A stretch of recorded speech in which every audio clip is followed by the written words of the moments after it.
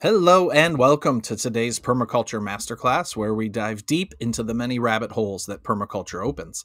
Just as the permaculture enthusiast eventually takes a PDC, the PDC graduate eventually goes deeper to levels of mastery and proficiency beyond the PDC. I'm Jesse, and I'll be hosting today's conversation, which should last about 60 to 90 minutes, with space throughout for Q&A. So please send any questions to the chat, and we'll make sure that our guest gets them.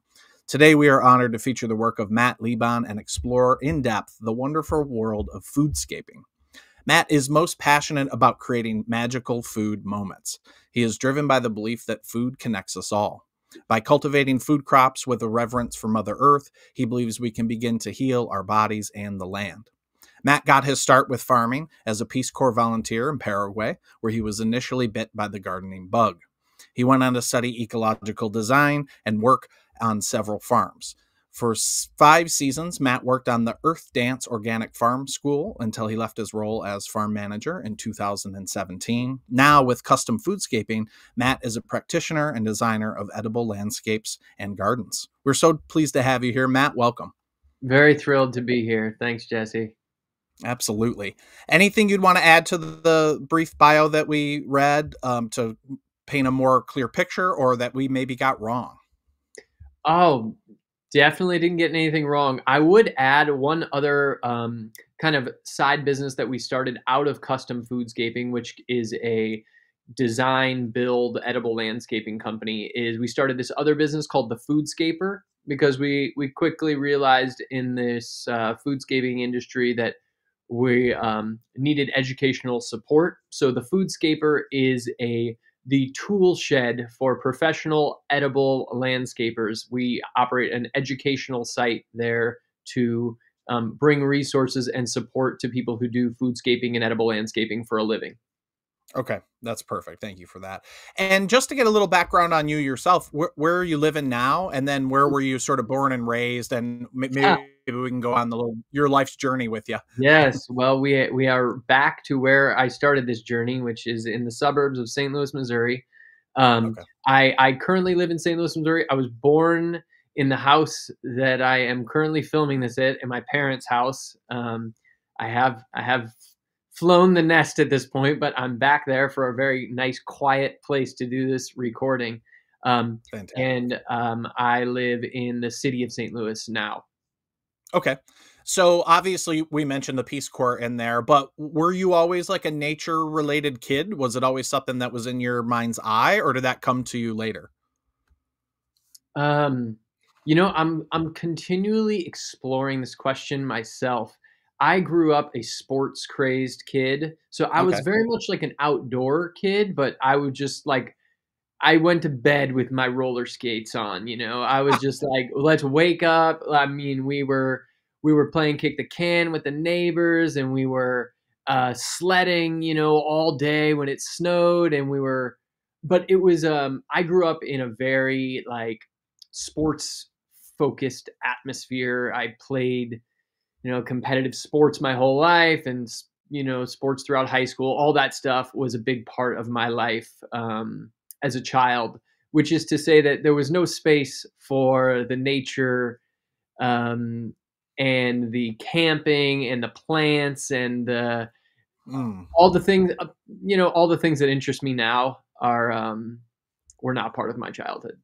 Yeah, no, that's interesting. I was kind of similar. I was always Mm, like a be outside and play with my friends for as long as I yeah. could, sort of, which is to me kind of adjacent to like being very nature focused. And I would explore the woods and things like that. But I was much more like into sports as well. Soccer was kind of my favorite sport. What was your favorite sport?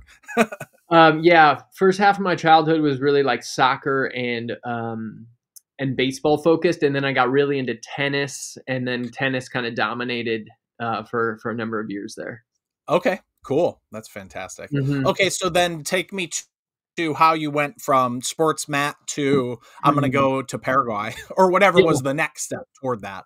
yeah. The real step was like I did a semester abroad in Spain in college, and I was just like my world was blown open by just the world of culture and how amazing it felt to be outside of my comfort zone and not knowing how to speak Spanish. And I was immediately I was living in like a Spanish dorm where it was all, you know, Spanish kids. And I really was like, just realized like I don't speak the language here. And I've, you know, and I studied really hard that semester. I learned as much Spanish as I could. I started to come out of my comfort zone. And then by the time I left, I was like, had gotten some of those highs of speaking Spanish and feeling like I'm a normal person at some point. And then I was just dead set on realizing, okay, there's so much of the world that I want to explore that I am currently not, you know, I don't know anything about the world. I want to explore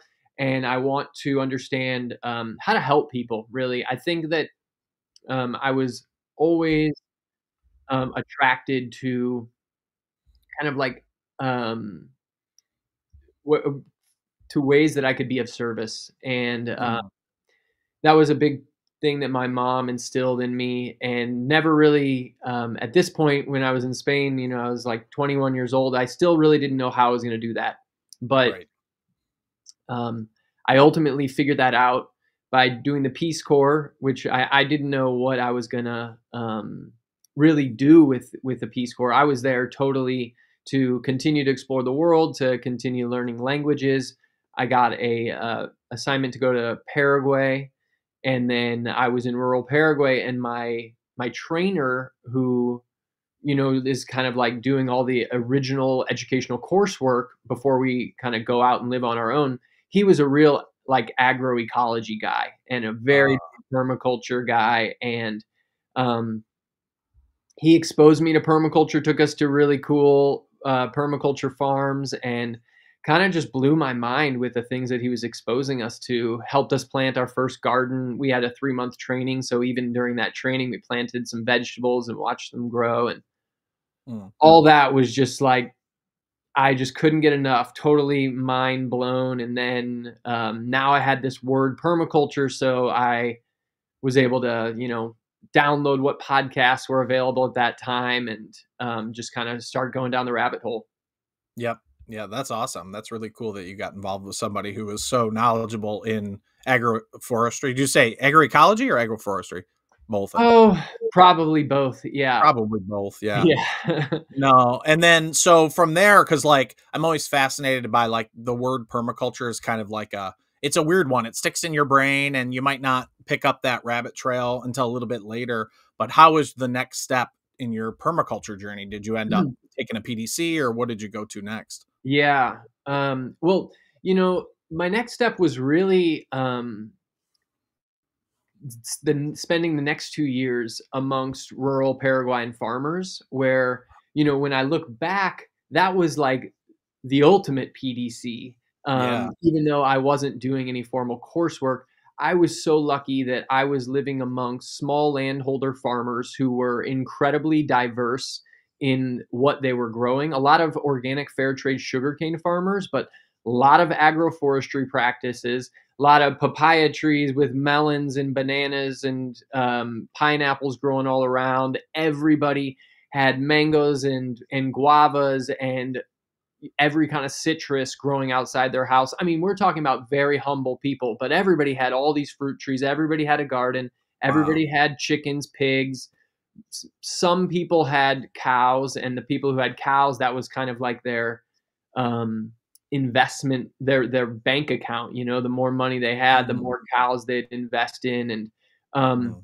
such a diversity of, you know, it's kind of like the old homestead that we talk about a lot in American culture. That's very much not present anymore, and but super based on lots of trees, lots of perennial crops that and then yeah, so I finished my time at the Peace Corps and I went on. I did do a PDC. I ended up finding a ecological learning center in Israel that Oh, had a that had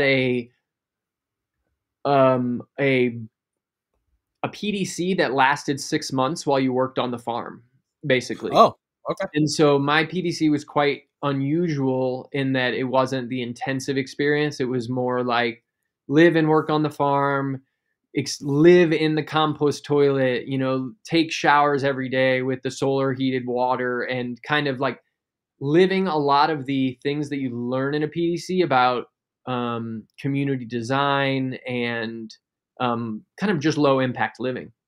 Yeah, yeah, exactly. You got to experience it firsthand, which, yeah, I agree. Most people, especially probably here in North America, most people don't have that fully immersive PDC. I didn't, but still, it was a great experience. I am curious though about the your Peace Corps. Like, what were you doing there? You're hanging out with all these like small landholders. Like, did they just put you to work? Or are they like, hey, just go help us plant trees and stuff like that? Yeah. Oh man. I wish I could say it was that, because that would have made just a lot of sense.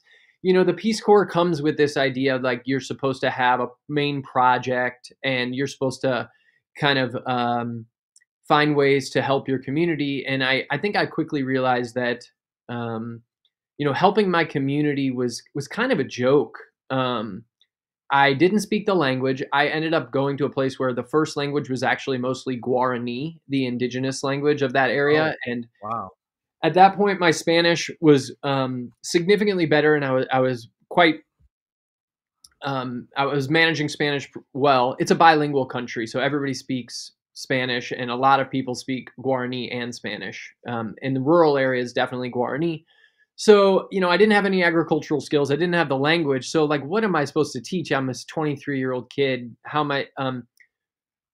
So I ended up kind of getting involved with the sugarcane cooperative that was in town, and they were exporting fair trade organic sugarcane. There was a factory there, and all my neighbors pretty much had, oxen carts and were cutting down sugarcane and taking it to the factory and getting paid based on the weight that they brought them. Super Mhm, interesting experience into mhm. I mean, I was getting to live firsthand like the commodity crop world, Yeah, and that's all that was getting exported to Canada and Europe.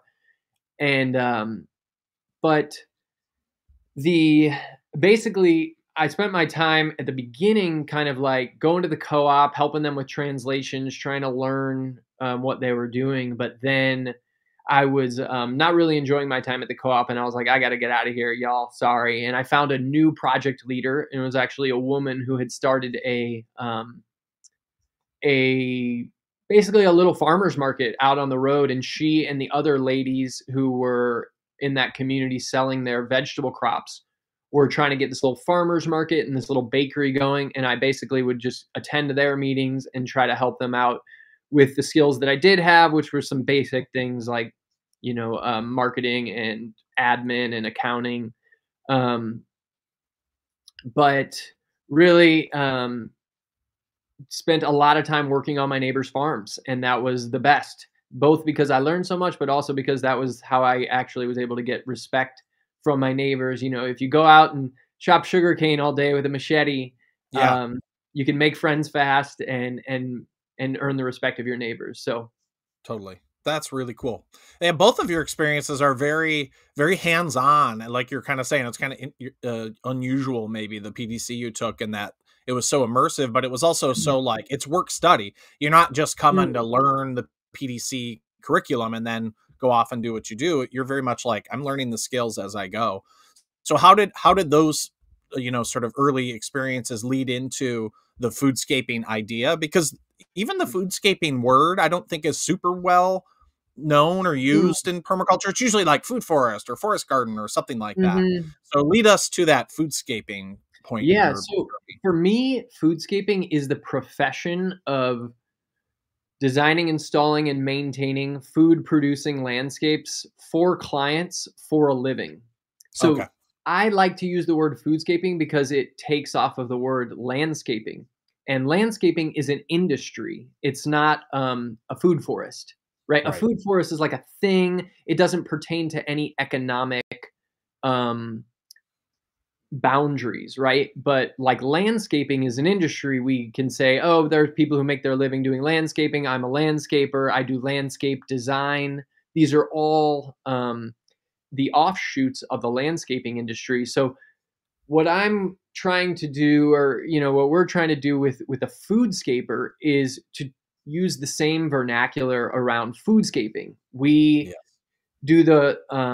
we do design, we do install, we do maintenance for the kinds of landscapes that we are learning about in the permaculture Mm. books. Except in so many times within the permaculture world, I feel like we're talking about these in the context of our own properties.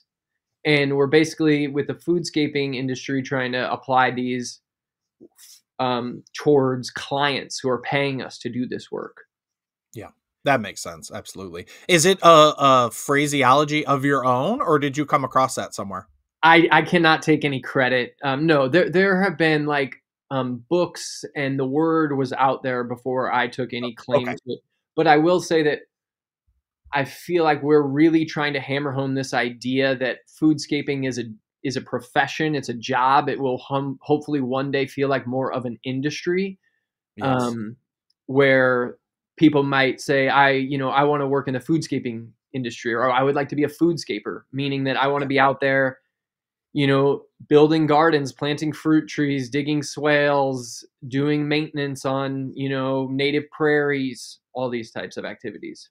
Absolutely. Yeah. And it is like I was a landscaper growing up as one Mm. of my many jobs, but it was never it just felt like you mowed and you smelled like gas all the Oh. time.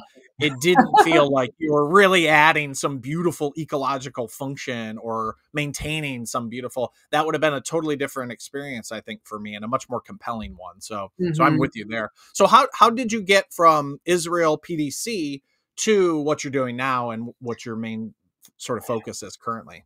Yeah, well, I worked on a few farms, one of which was this nonprofit organic farm school called Earth Dance, which is in St. Louis. It's a 14-acre farm school.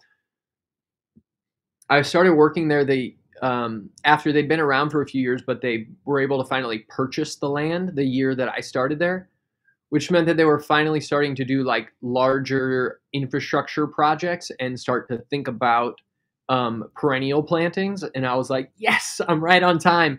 Because by Neat. this time, I'd been like 5 years down the permaculture rabbit hole, and I was super geeky when it came to uncommon vegetables and uncommon fruits, and really plants have always kind of been my jam.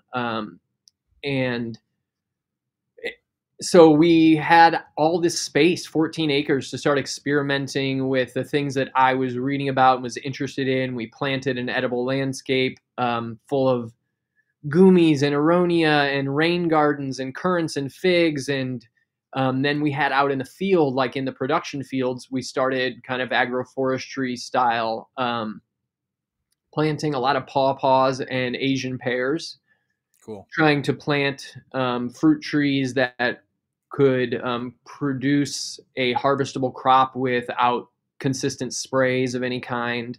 Mm. And then we also experimented with other fruit trees at that time, like things like service berries and currants and gooseberries growing underneath things. Pie cherries were a big part of that planting scheme as well. So anyway, just kind of like really got Mm. an education during those 5 years, growing all kinds of uncommon fruits. That's great. I love that. It was Jason Gerhardt a part of that, or who was sort of leading that endeavor? There's a woman named Molly Rockaman Okay. who is the founder, and they're 15 years in now to that. And Um, she's still with them? she's still there. Okay, cool. That I'm always just half keeping an ear open for like I might need to meet that person at some point. So she's one worth Yes, meeting and she, a project worth checking in on. absolutely. Yeah, it's doing a lot of different things, but the main thing is kind of a small scale organic market garden. So Right. Okay. the fruit trees and the edible landscaping stuff are less of a focus, and it's more about education for the community and growing vegetables for their farm stand. Okay. Cool. Yeah, and so for myself, being a plant nerd too, I really responded and related to a lot of what you said, and was the same. And am reading all the books about perennial vegetables and like just novel plants that are Yeah. interesting. And then you read about them, and you're so just excited, like, well, I got to know what it tastes like. So you want to plant a Mhm. few. But then there's a far cry from just kind of like dabbling or doing it at your homestead and then doing it more like a landscaper, like putting in rows of gooseberries such that they're well, mulched so that they're going to survive. Like for instance, I don't know, 50 gooseberries, let's say, in a farm field where I was working as a member of a cooperative, but I didn't really have the scale and the landscaper knowledge about, well, how do I mulch these and keep them so the grasses don't just outcompete them in 2 or 3 or 4 years. So that's a whole other skill set. And obviously that's what your main focus is with custom foodscaping. Was that part of what you learned at Earth Dance there, was like how to sort of like put these in like a landscaping crew, or did that come later? Yeah, that really came later. That's been kind of like trial by fire. Gaia's Garden was a huge inspiration for me in terms as a book. That was the book that we used as the textbook for my PDC. Oh, And wow. so just this idea of like planting guilds and natural curves throughout the landscape with planting beds and pathways and Mhm. keyholes and this whole organic kind of like urban suburban food forest vibe was just um, right up my alley. Then, I remember when the pictures of Eric Toensmeyer's backyard came out and he Yeah. wrote Paradise Lot and Edible Forest Gardens. And I was just so into those. That was really where my passion was, even though I was working at this market garden. And Mhm. I to take it back to Gaia's Garden, really, that was kind of like the inspiration for this landscaping type business. Obviously, I'd Okay. worked on a bunch of farms, so I knew about tools and planting and soil health and things of that nature. But I had to learn a lot over the last 6, 7 years now about landscaping and trucks and trailers and presenting designs to clients and coming up with a scope of services and under using photos to Yeah. um, communicate what the expectation is going to be for the client and a lot of other things that had nothing to do with my time at Earth Dance and other farms that I'd worked on. Okay. Yep. So you, like a lot of us, you just kind of had to figure it out as you're going. And you gain those skills, but there's some, as you look back, you're like, man, I wish I would have known what I know now on those earlier projects. They could have been that much more successful. But such is life and such is how we learn, I suppose. So maybe now's a good chance, Matt, to jump into some visual sort of like seeing projects and seeing the type of work that you've been doing. And then throughout this, maybe you can give some advice as to how, if somebody is looking at this from a new and like, oh, I want to start that, maybe you can cut their learning curve a little bit with with some of your acquired knowledge. Sure. Well, geez, I can certainly do my best. Let's see. I'm gonna start here. How's that showing up? Does that look Yep, good yep, on your that end? looks good. Yep. Yeah. So we've done a lot of projects. I will say that we are mostly working in residential projects, so I give that caveat. But some of the commercial projects are honestly more fun and more interesting to talk about. So I'm going to Okay. start here um, and talk about some of these different projects that we've worked on. So we're looking at things like YMCA's and restaurants, community food forests, and some different corporate projects of that nature. So this was a restaurant that got built, and we ripped out those plants and proposed to them that we plant this edible landscape. And I had a relationship with the chef already, and kind of made this pitch and kind of asked a landscape designer friend to come up with these different images, and they actually went for it. So kind of Cool. found my buddy Dan, who had a big truck and knew about hardscaping. He kind of mentored me on this job, and this was one of our first jobs. It was a restaurant job, and we planted all kinds of edible flowers, things like nasturtiums, lots of alpine strawberries, um, Beautiful. and kind of a whole perennial herb garden for the chefs. Lots of uncommon fruits like jujubes and figs, Mm, and that was one of our first projects that really helped us a get exposure, because it was kind of a public facing job, so people were yeah. asking. And yeah, one of the things I learned in this job is that I packed in too many plants, which is obviously a very common mistake for early growers, but especially in this case, the whole guild concept, I really learned that the guild concept is cool, but it a lot of times doesn't leave enough like negative space where there's just not a whole huge wall of green, and so we ended up pulling some plants out, which was has really helped kind of just keep things feel more open and interesting Mm. with different nooks and crannies within there. We did Hey, a before you move on, Matt, just a Sure. quick question in terms of the Yeah. hardscaping. Um, at this point, you partnered with a friend who had those skills. Did you then at this point feel like, "Oh, okay, I kinda know how to do it myself," or did you continue to partner with, like, his business to do the next projects? I did a few with him. I think probably two, Okay. and then ultimately um, ended up when we kind of got into more hardscaping projects, we hired like somebody on the team who had more of those skills. Okay. And that's kind of a That makes big sense. part of my whole story with this is that so many of the things that we do with the work of foodscaping and landscaping required way more skills than I had with just like I feel like I had a very like permaculture upbringing into this, but people who knew all kinds of things like about trucks and trailers and carpentry and hardscaping, these were really important skill sets for building out the business into what it is today. Yeah, yeah, thank you for saying that, that's great. So another one of my favorites is this YMCA sensory garden. There's a video there that I'm not going to play for now, but just kind of like lots of different things going on. This was kind of like a general concept design of the site, and then I use a lot of photos and like this to kind of help sell what's going on with a lot of our jobs. Oh, cool.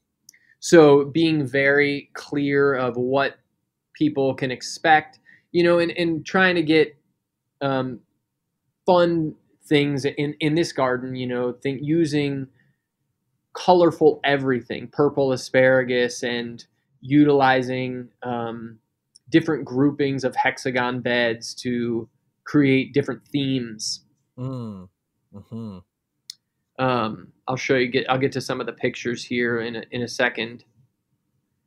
But this was all kind of the design that the client is seeing in the presentation I'm sharing with them. Mm. And then we actually start the build out. And in this case, we were using like raised beds for most of this because it was pretty much compacted gravel, the entire site that we were working on. Yeah. So we needed to get some decent soil in for this job. So we kind of show up and we brought the beds. We have a little shop where we built a lot of these garden beds. Show up in the trucks, unload the wheelbarrows, and a lot of this is one thing I kind of didn't mention that I was thinking about is how a lot of this really feels like the permablitz kind of Yeah. idea. And that when I was exposed to the ideas of Gaia's Garden and permaculture rebuilding communities, was like this idea of the permablitz where we get together with all our friends and community members and we like transform a landscape in a very short amount of time. Yep. That's really the dream that influenced the starting of a foodscaping business. It's like I don't want to just do this for my house, which we did. I did do the whole permablitz thing at my house, but then it's like the fun's over.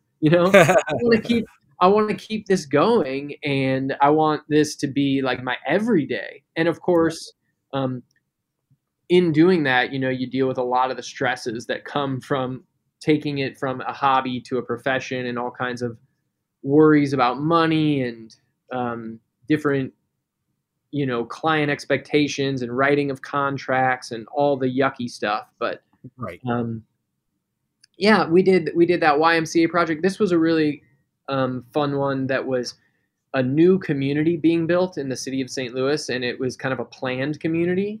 Mm. And they had it's kind of an upper middle class type deal where they have amenities within the community like a pool and a clubhouse, things like that. But one of the amenities was a food forest.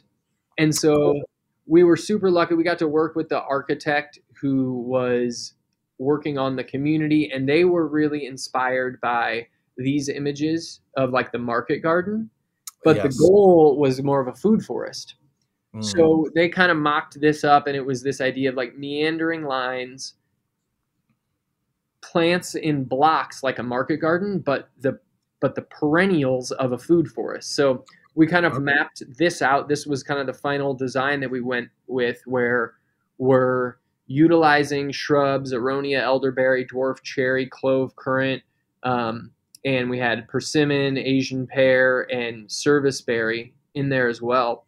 And then each of these blocks that you see these lines, they're all representing different perennials that got planted. So there's a patch of lavender and a patch of asparagus and a patch of sorrel and oregano and thyme and Roman chamomile, everything perennial. And in this whole patchwork um, design. And so Mm. we kind of took over from at this point once the site was prepped and got the soil pathways in, started doing the planting. And then you can see we opted to use two different colors of mulch to be able to offset the rows that we were trying to represent visually. Oh, nice. And Pretty. yeah, this was kind of, this this year, the ground covers running all over the place. And yeah, the one on the bottom left was we took this year. Well, these pictures we just took it this fall, and now Okay. it's really starting to grow in, and it feels like a little bit of a park, Yeah. within the community. This is directly surrounded by four different houses, so it's kind of a high stakes job because all these people are just like walking right out their door and seeing the little food forest. But ultimately, um, it's exactly the kind of thing that I love, which is creating experiences where people are just kind of like spilling out into this landscape. And there we've done educational events there to educate the homeowners about what's growing. This is the thyme, and this is lemon balm, and this is um, the bee balm that you can use in tea, all the different plants, and talking about their various uses. Yeah, and I imagine education and maybe signage is a fairly big part of it because, normally in the everyday American experience, you think of spaces like this as the pathway. It's like you walk through it. You don't interact with Hmm. it. You don't bend down to pick things or taste berries or whatnot. And of course, me and you and permaculturists are like, the whole ecosystem is sort of meant to be interacted with and tasted and planted and.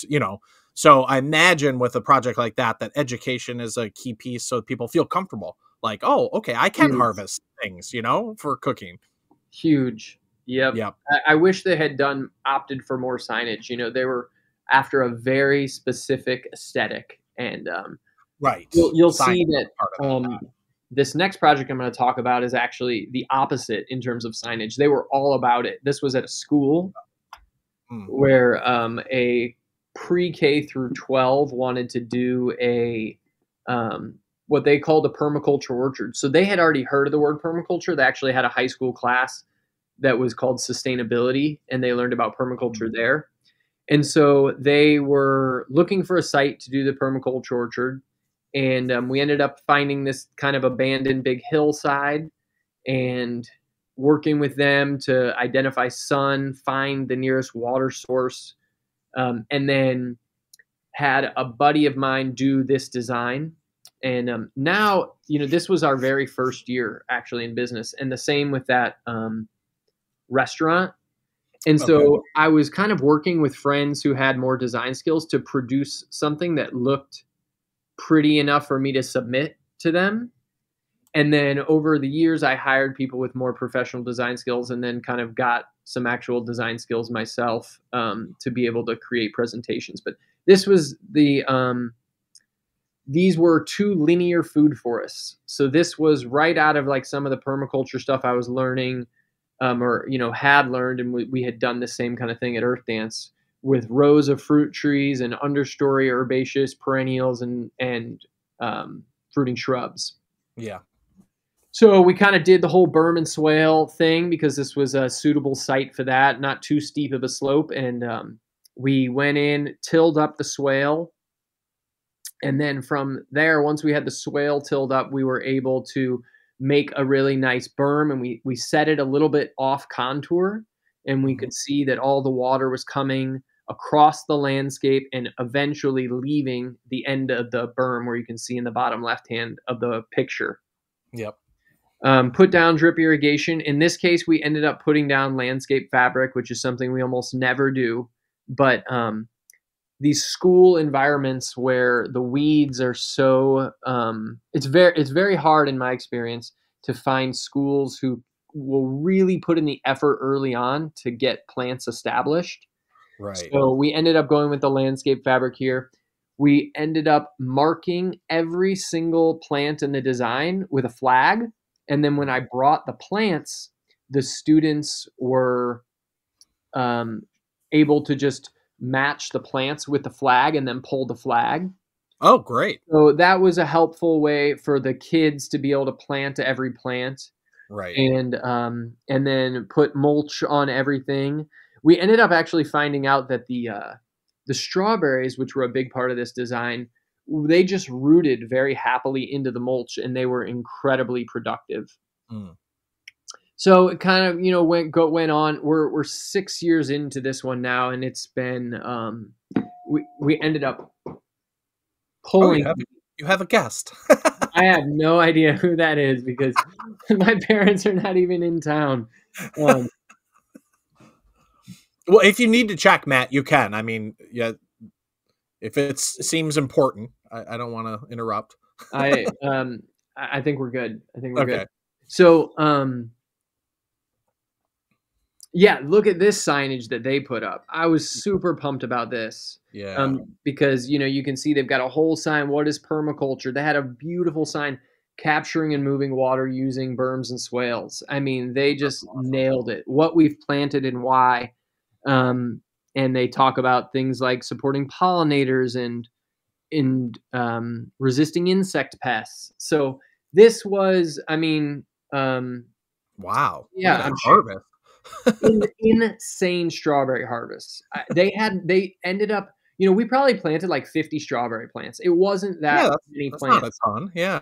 but of course they run and they spread, and they filled in the early spaces so well. I don't know if you can see in the bottom left, in the bottom kind of middle picture, Yep. how it just became a ground cover, and it overtook a lot of the other plants that we planted, and it ended up being fine because a lot of the plants are so robust. I mean, you could look at if you look at these berms, like it's not just strawberries. There's tons of Yeah. lemon balm and sage and Yeah. um, lots of monardas and garlic chives that went everywhere. And so this has really been a an experience that has brought me a lot of satisfaction. The real highlight came when 2 years ago I went for the first time, and the American persimmon trees, which were then 5 years old, um, were just loaded with, these were grafted American persimmons with big, beautiful fruit that Yeah. you can see in the right hand picture, and they got loads of fruit. And then even this last year, it's been even more. And so that's just the kind of thing that gets me super pumped because the kids are out there harvesting the persimmons off the ground and learning about all this stuff. So that was, Well, that's so cool, man. And I love that it's linked with the kids, and it's like whoever the teacher is, they seem to be committed to this being part of the ongoing curriculum, is to go out there and observe, but also harvest, because that is one of the things, like, you kind of want to be involved in these landscapes. You don't want to just set them there and then like nobody ever touches them again, you know?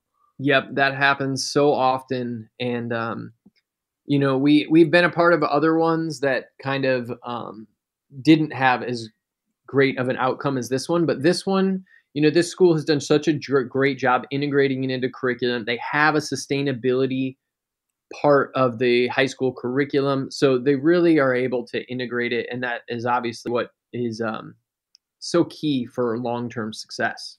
Yeah, that's amazing. This is another one. You know, Oh, yeah. actually, Sorry to interrupt again. I just had a question on your business's relationship to maintenance. What do you typically set Sure. up, or does that just change depending on the client?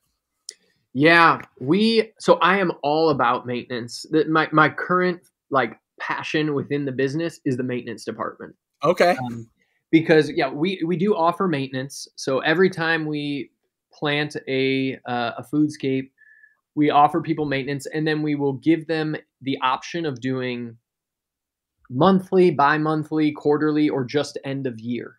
Oh, great. And that's turned out to be now we have two people who who are almost full time just maintenance. Mm, And that is so awesome because we get to learn so much about what's going on in all the landscapes. We get to see plants over time. We get yep. to support these clients by doing a lot of the heavy lifting that they otherwise can't do. Um, and it's a really reliable revenue source for us, and Mhm. we offer the maintenance based on what their needs are, basically. So Okay. we're doing everything. We're mulching, we're pruning, we're scouting for pest or disease issues. We're adjusting irrigation if there's irrigation, and I don't know if that answers your question, Jesse. No, it totally does, and replacing plants that die, that sort of thing. So Definitely. I gather from that, though, that you're not doing, and nor necessarily should you, but I kinda wondered if you did, including, like, normal, quote, unquote, "landscaping maintenance," like mowing lawn or weed whacking, but that's separate from what you're offering, right? Yeah, we don't offer that. I think there is a huge market for like organic lawn care. Mm, If I think that if somebody was, okay with more conventional landscape maintenance, like things like mowing and things like doing the weed whacking and the blowing of leaves and things like that. I think taking a more ecological approach to that and then educating clients about these types of projects, I think we would otherwise get a lot of new clients that way, because mm, so many people are like living in their suburban home, and they really want to do the right thing, but they're too scared to upset all the neighbors and the convention. So finding a middle ground has been something that we have tried to find. Although for me personally, I'm not really somebody who's interested in going that route, but I do think that we get people all the time asking us like, do you do, yes. will you mow our lawn for us? We don't need to use any herbicides or anything. Just mow the grass, let the Yeah. clover and the violets come up. Right. That's great though. I love hearing that from your perspective because you're so involved in this. So that's good to know and other people can pick up on that and offer more of those services. Hopefully. Yeah. Um, I'll share. You want me to keep going with this, Jesse? How's this? Is I'm digging it, man. I mean, I like this seeing the working? successful projects, so this is great.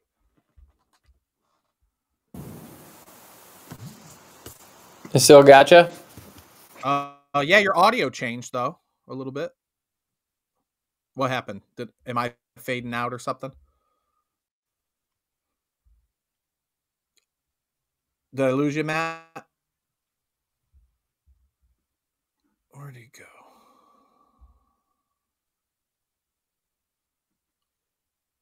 Oh, I have you, what happened? Jesse. Yeah, do you not hear Oh, me? I think something happened there. I don't know what happened, but I'll share my screen again. You think should I go back to that presentation we were on? Yeah, if you're comfortable with that, if you feel like you're ready to move on to the more residential, then you could do that too. But Yeah. I'm digging it. It's great to see. Okay. This was a company that had a little patio outside of their office, and they did wine storage. So they were really into Oh, wine, and they did like private storage of wine collection. And so we were doing like a cool. vineyard and an edible landscape. They wanted super like Napa, Sonoma type vibes. We put in an orchard. We're setting fence posts, running wire cables, things of that nature. You know, this is what it looked like after the first year, planting ornamentals like you know, marigolds and rosa rugosa and lavender, and we built that arbor with a swing there, planted a hardy kiwi on the arbor. We've got things like raspberries growing against the fence. Here you can see, you know, some of the chairs that people can come sit out and be right next to that beautiful rosa rugosa. Um, and ultimately they got tons of grape harvests off of all of these. So that was Awesome. another project that just you know, really allowed me to explore creativity and feel like I was getting to choose fun and interesting varieties of all different kinds of things. Yeah. Wow. Um, So, I always have questions, but sure. with clients like this, are you typically um, offering them a portfolio of like, this is what we can do, or is it more like, hey, what do you guys want to do, and we can craft something really Mm, interesting for your unique circumstance? that's a great question. So people get a I when we are interacting with the client before this starts, they are getting a questionnaire that asks a lot of questions about what they're interested in. We request when we do the consultation that they share a Pinterest board. Um, when if they don't do that, they're not required to. Then I'm asking questions, and then I'm basically um, we go into the design phase after the consultation, and then in the design phase, I'm giving them pictures, and I'm saying, "What do you think of this? Like, do you like? Is this the aesthetic that you're going for?" And I'm providing that in the design so that we have agreed upon aesthetics and vibes that are before we go into the project. Okay, yeah, that makes a lot of sense. And yeah, let's see. I'll go and try to share a different. Yeah, while you're doing that, I'll just pull up my screen here and Okay, share. great. Let's talk a little bit about for people listening before uh, before the beginning of February, if you're listening to this, just quickly a little commercial, and if you want to learn more about Matt and his work and sort of more the day to day and more double clicking into the business aspect, as if you might start a business similar to this, or graft some of Matt's ideas into your own business, then PINA has a summit coming up that I just want to point everybody's attention to, and Matt's going to be there. Thank you, Matt. We appreciate that. The theme is leveling up your permaculture practice, and we've got a ton of great speakers, and we might even still get a few more yet, but it's really about business. And you can go to summit.pina.in to learn more and to register for free. The whole summit's free. If you want to own the presentations or something, there's other costs that you can sort of incur, but to be there live, to check out everybody, Matt to Larry to Mark to Gene to all these awesome presenters, is absolutely free. And we've got a great, I mean, I'm really excited about what this is bringing to the table in terms of marketing, in terms of, regenerative pricing, in terms of partnering and creating business guilds. It's shaping up to be a really great event. So please go ahead and if you're on time, go to summit.pina.in and sign up for free. And we'd love to see you there. And Matt, I'm not exactly sure when your presentation. I've just finalized the schedule, but it may change. But I think you're on the second day, but I'm not quite sure. So if you're like, oh, I want to catch Matt's a more formal presentation at the summit, then just go register and look around on the schedule, and you'll see him in there. And we hope to see y'all in there. And thanks again, Matt. I can't wait, man. Oh yeah, thank you. Oh, I'm super excited to be a part of it, and yeah, that whole presentation is kind of going to be like um, flipping the hood on the business and trying to show you the underbelly side of like what does it actually take to do this work day to day. that's perfect. Oops, I just lost your screen share. Bring that back up. I'd love to see that. That looked really cool. What was that? Oh, yeah. That was this. So yeah, this is like a lot of what the work. This is what our projects look like more on a residential scale, very Okay. commonly. So this is like going, you know, this is kind of the before and after. The before on the left side is what this is just a small city backyard in St. Louis, and then the after on the right there. So we Yeah. do a fair amount of like raised bed construction, but we've really gotten into the business of um, being people's like backyard um, space creators. You know, how do we create spaces that people want to just be in their yard? They want to spend time there. They want to dine outside. They want to do fire pit activities outside. They want to host their friends. We really want those spaces to be food focused, you know, with the custom foodscaping thing, but also by adding things like pergolas and benches and some of the other stuff we're doing with carpentry and hardscaping, like edging and patios. We're able to do um, create whole outdoor experiences, you know. So this is one of our clients, like the backyard. We're kind of getting there, checking all of our measurements of our design. Let me know if this plays. This is a short time Yep. lapse.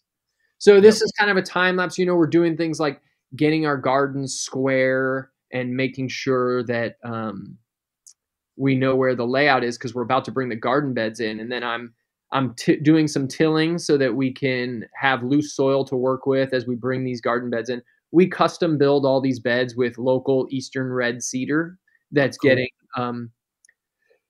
you know, small batch harvested and done with the little local sawmill. So this is us kind of getting the bones of the project going, and Mm, then let's see if I can advance the slide. And then I'm just kind of next steps. We're like laying everything out. So I'm using marking paint and flags. We're getting everything laid out so that when we have more people on the team come, we can everybody knows exactly where things are going and don't need to wait on me. We are doing things like I'm showing in that middle picture how we're like digging out edges along the sidewalk, and you know, those are just like a lot of these things, like digging out edges along sidewalk. These are things that we spend a lot of time doing as foodscapers that are not the glamorous, you know, permablitz afterwards pictures. Um, yes. you know, you can see we have a dump truck over there on the right, you know, behind the fence. Like somebody's driving the dump truck to the compost yard to get compost, you know, and um, a lot of the work is not that glamorous. It's landscaping work. Yep. Um, and you know, the project continues. We're getting things laid out. I'm marking where we want to set fence posts. We're using drills a lot to put in trellises. We're using a post level to make sure that the Mm, posts are getting set in. In this case, we're able to get upcycled St. Louis brick by the pallet. So it's like used brick that's been saved from demolished buildings that were decrepit. great. And so we use that as our hardscaping material as often as we can. And then we're setting up drip irrigation for all these gardens. And then we set those up with a timer on all of our vegetable gardens to make sure that people don't have to stress about watering. And that way we can use really efficient drip irrigation systems instead of them putting sprinklers out there on everything and making things and ultimately not helping the crops. And then this is what it looked like when we were done with this project. Um, and you can see somebody that's Haley on our team, kind of sitting on the bench that we built, and you know, in a tiny space, you know, they've got a bunch of garden beds, they've got some blackberries and raspberries, they've got an espaliered apple tree, they've got some herbaceous perennials kind of planted into those stepping stones. So Yeah, a lot in a small space, and now they don't have to mow any grass whatsoever. exactly. Well, I don't know if you've ever done the, like, calculations on it, but it seems to me like it would add a ton of value to the property. I don't know if that's actually true because maybe some people who wanna buy this property next are like, "I don't like any of that, and we wanna get rid of it." I Hmm. can't imagine that. I would just imagine that would be a benefit to anybody looking to further sell or buy a property like this. Yeah, I would certainly hope so, you know, but only time will tell here. Yep. You'll figure it out, or if you keep at this for another 10, 15 years, you'll start to Right. see those effects. But, I heard once, like, adding a pond to a property adds, X amount of value to the Mm. property, just baseline, just because you put a pond in there. So I kind of feel the same about really well done hardscaping and, like, spaces, special sacred sort of spaces, Yeah, similarly seems like it would add something of value to the bottom line at the end of the day. I sure hope so. I It hope looks that great. is the direction of our culture. Yeah. Me too. Yeah, me too. This we do a lot of rain gardens, which is a huge part of like water management. A lot of in the permaculture world, I felt like I came um, up with the whole like berm and swale thing and like moving water across the landscape. But I quickly realized that in the urban and suburban context, it's all about rain gardens, and these are depressions in the landscape that um, allow water to pool and infiltrate before they run further downstream. Mm, And this is for people who are interested in this. This is all like the work of Brad Lancaster. And probably about 5 years ago, I went to Tucson, Arizona, and did a long form training, water management training with a watershed management group there. mm, And I point that out amongst a lot of other training that has I've taken in the permaculture world since getting started, but that one in particular was really instrumental in hammering home how to design water wise landscapes. mm. Um, anyway, so this is like somebody's having a water issue with too much water on going to a particular area of the property. They wanted to beautify. So we kind of start by getting things laid out. We're using a bunyip, a little clear tube with water in it, and two Yep. stakes. Very simple technology that is often taught in PDCs, I feel like. And did you have that in your PDC, Jesse? The bunyip? Yep. Yeah, mine was in downtown Detroit, but we still got a A-frame, learned how to use it, had a bunyip, learned how to use it. I was like, this is the bunyip especially is so practical and so Yeah. simple, but it's like, man, I've used it a million times since just to get level. Yep. The bunyip we use all the time, and we don't really use the A-frame. We're constantly using a line level on Oh, we run stakes and put a line level out and then by using a measuring tape with a line level we can basically figure out the difference of any elevations. oh, But cool. in a lot of our rain gardens, we're using just the bunyip. We get laid out. We start digging in the rain garden, and this is kind of just a sequence of what a little bit of this looks like. Yeah. And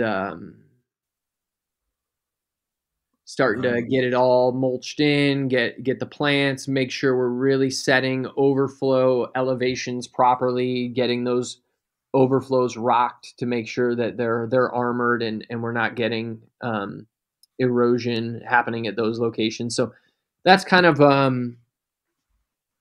a typical like little suburban rain garden project. A lot of times we're hoping to do these types of projects in a more integrated way where there's a lot more going on in terms of food production, but I really liked the way that we had step by step in this particular case. So wanted to Yeah. choose these photos. No, this is great. And presumably the client, if they're like loving it, that they could add, okay, let's add a little bit of food forest adjacent to this or something like that through the years. Yep. So, And then we do a lot of things like this, like food forest orchard plantings where we come in and this is a huge grassy suburban lawn.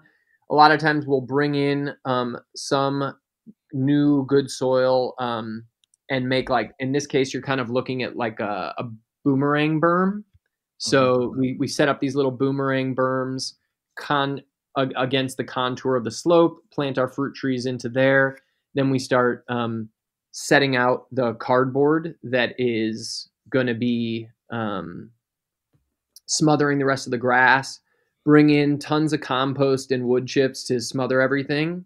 And then that's kind of like what it looks like after the first phase. Yeah.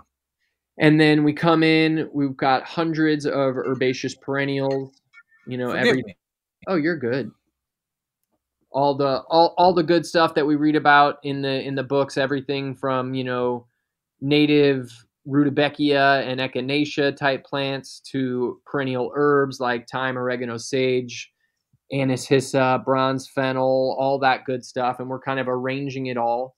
And then, um, after a year or two, are you able to see that picture? I'm seeing just blank kind of green screen on this one for some Um, reason. hang on for one sec. Yep. I just tried to take you to a picture and it didn't. Didn't load or I something. lost. I lost the. I don't know why it's doing that. Well, Everything, I- all previous pictures were looking good to me. So I'm gonna. I think you get the point, and then the only picture I was missing there is like what happened the after. So the fruit trees start to grow up, the flowers are flowering, all that good stuff. yeah, Um, totally. And is that how you typically go about projects like these? Like, do you typically do it in clearly defined phases? Like, okay, we'll put in the main pieces first, and then the following season that's appropriate will come in and do the Yeah, final. that's a great question. Depends on the client. We do end up using a sod skinner quite often, which is Yep. allows us to get rid of the sod. So many times in our area, there is overrun Bermuda grass within the landscape, which is a spreading grass that cannot be sheet mulched. So you Wow. can't use cardboard and mulch and other things to smother it out. So, and if you do, you'll end up doing is killing everything but the Bermuda grass, and then you just supplied endless room for growth for the Bermuda grass. So we um, so ultimately, we end up having to use the sod cutter. We can and cut out the sod and then bring in improved soil. In the case of that yard, it all depends on the client's timeline, their appetite. In this case, it was a backyard, so they were okay with just a huge amount of mulch sitting there for 6 months as it Yeah. all breaks down. Now, when we do this in people's front yards, they're usually less okay with just how just having that amount of mulch sitting there for a long time, but we've done Yeah. it tons of times. It really just depends on the client. A lot of times if the client is really far away, we just want to get it all done in one fell swoop, Yeah. especially if we can keep the sod on site. Like a lot of times when we skin the sod, we're just moving it somewhere else where we need it. Mm. Um, and building up somewhere, or they can use it for a problem area, or they've got a wooded area where we can gently disperse it. So a lot of different options. But when we can, we like the sheet mulch option. But from a business perspective, it's a lot more streamlined, usually to just get rid of the grass completely and do everything at once. Interesting. Okay. Yeah, that's awesome. And just to be mindful of your time, like I say, I always have questions because this is just this like you, it's this I'm a very nerdy about this sort of thing. It's always fun to talk about. But like where do you see things going? Like what's the next steps for you all? Are you getting enough clients in your area or is it like starting to then expand outward to further out regions? Yeah, we're really committed to staying in our area. So I'm not. I will say that every day I find a new foodscaping company that's popping up. I Really? mean, it is crazy how, and I know this because I'm following the Foodscaper and custom foodscaping Instagram accounts, um, which and I see like I see like who will like or comment, and I take note because I'm super curious because we have this foodscaper business about new foodscaping companies and like what's happening in this industry. Totally.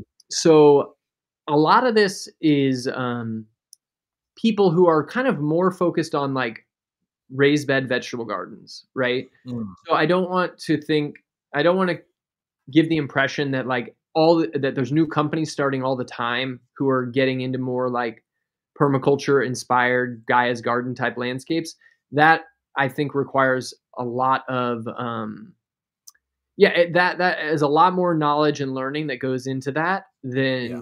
than doing vegetable gardens. But I think that the vegetable gardens present a huge opportunity for slowly integrating into this profession because the vegetable garden is like the carrot. It's like people, what do they, when they write their vision statement, when they write into us, they're always saying, I want to go outside my door and harvest from my yard. I want my kids to know where their food comes from.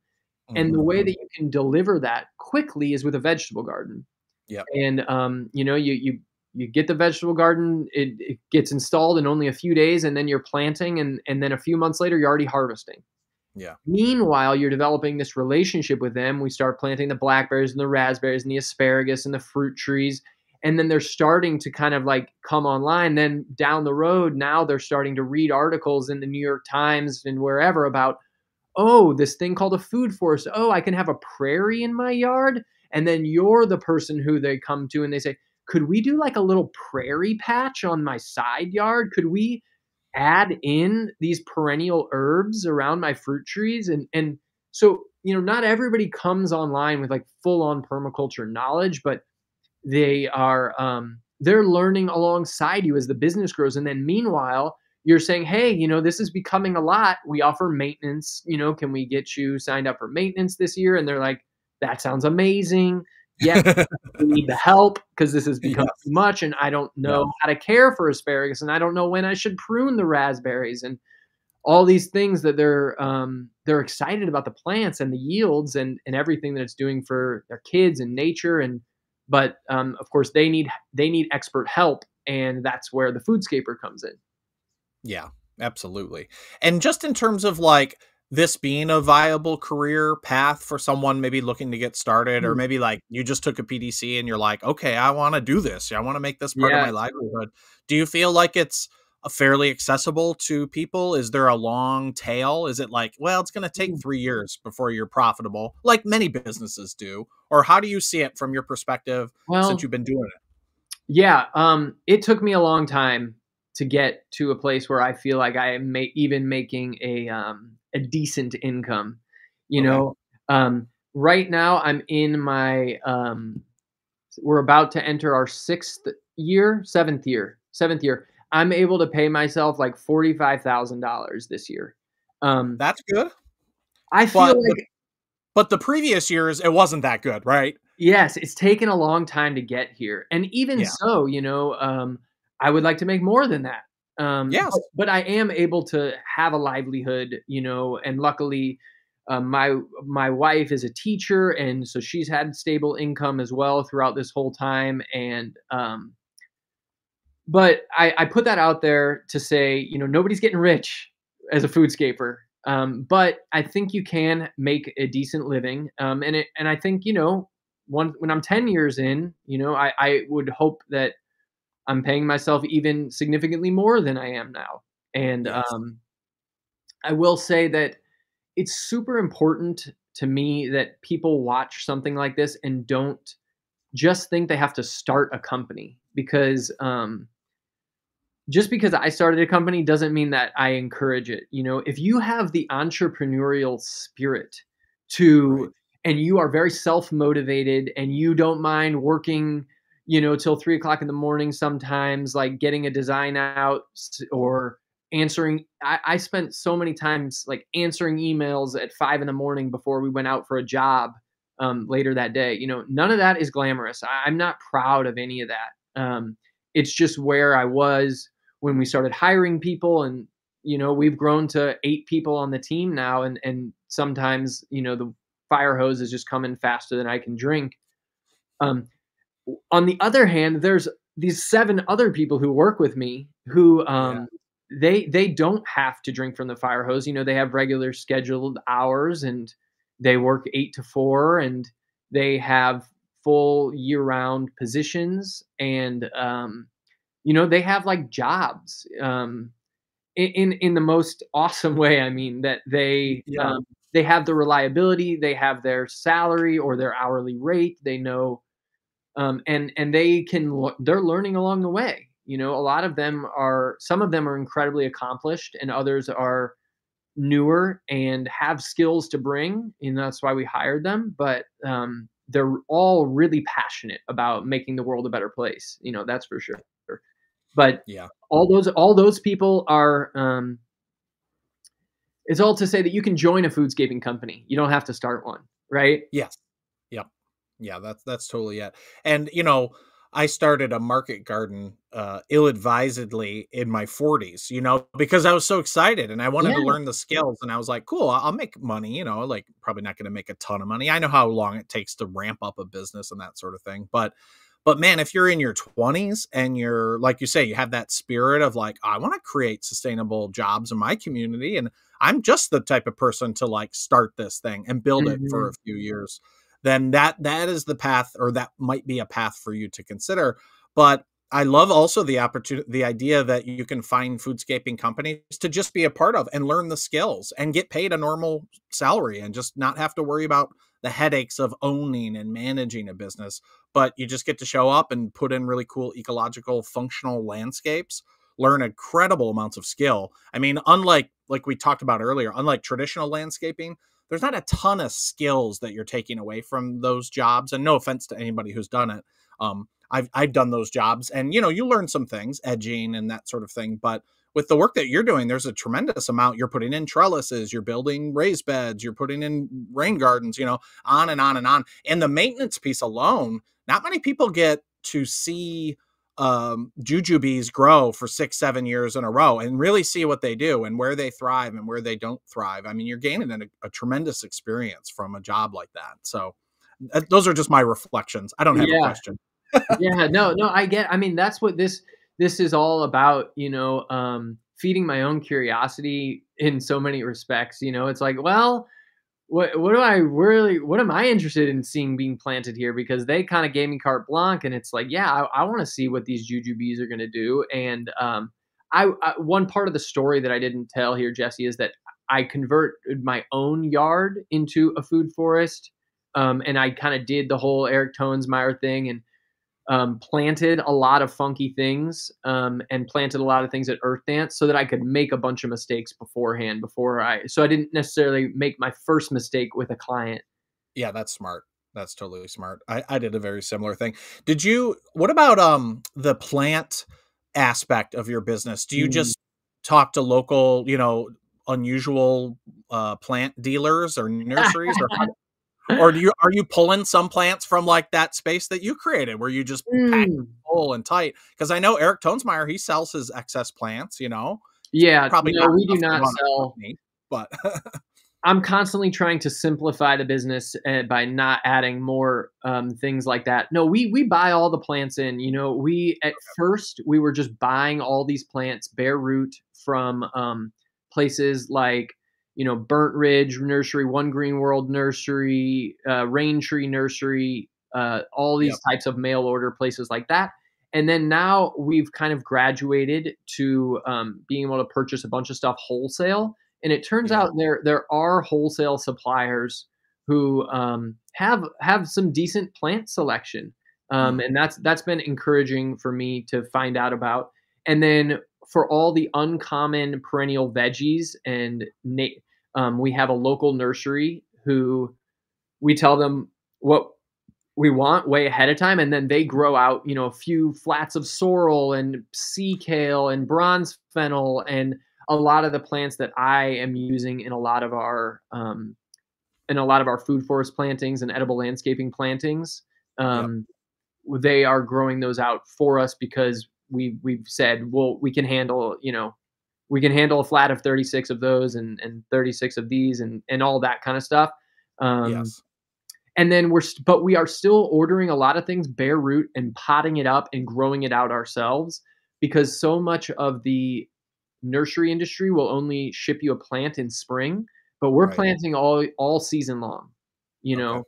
So we need a lot of our biggest projects are in October and November, like orchard plantings and things like that. And we need plants and almost nobody will ship you. There's very limited selection. yes, So you got to have that stuff on hand already. And so we have okay. our own nursery that allows us to kind of get through the year. Yep, that's great advice, and that makes total sense. Well, just to wind things down, Matt. Obviously, people can follow up with you on the websites listed below. Once again, what if someone was to go to customfoodscaping.com? What would they be looking for there versus the Mm. foodscaper.com? Yeah, so Custom Foodscaping is our design build company in St. Louis that if you want to have a edible landscape in St. Louis, you go to customfoodscaping.com. Okay, Um, perfect. and then if you want to learn about being an edible landscaper for a living, you go to the Foodscaper. I always say for a living because we're really not in the business of creating gardeners. A gardener being somebody who is, in this case, a hobbyist. And I am a hobbyist gardener. I'm just trying to really underscore that you can make a living growing food for clients and designing and installing those landscapes, and that is what we're doing at the Foodscaper. So it has a whole tinge of business, marketing, and other things related to making a living doing this. Yes, that makes total sense. So, and then on that note, just as a reminder, go to summit.pina.in and join us for the summit this February 2nd through 4th. Matt will be there amongst other sort of great business minds in the permaculture world, all sorts of great ideas and ways that you can either begin a business or level up an existing business, or partner up and create guilds of businesses. So lots of great things coming, Matt. I really look forward to talking to you at the summit and seeing you there, and look forward to your presentation. And thank you so much for sharing all this. This has been great. Oh my gosh, thank you for inviting me. It's such a joy to be able to connect and talk to fellow permies. Yeah, likewise. I could do it all day long, and I mostly get to nowadays, thankfully. So That's it's awesome. my yeah, it was great to meet you, and we'll be in touch soon. And thanks everybody for listening. We'll talk to you soon.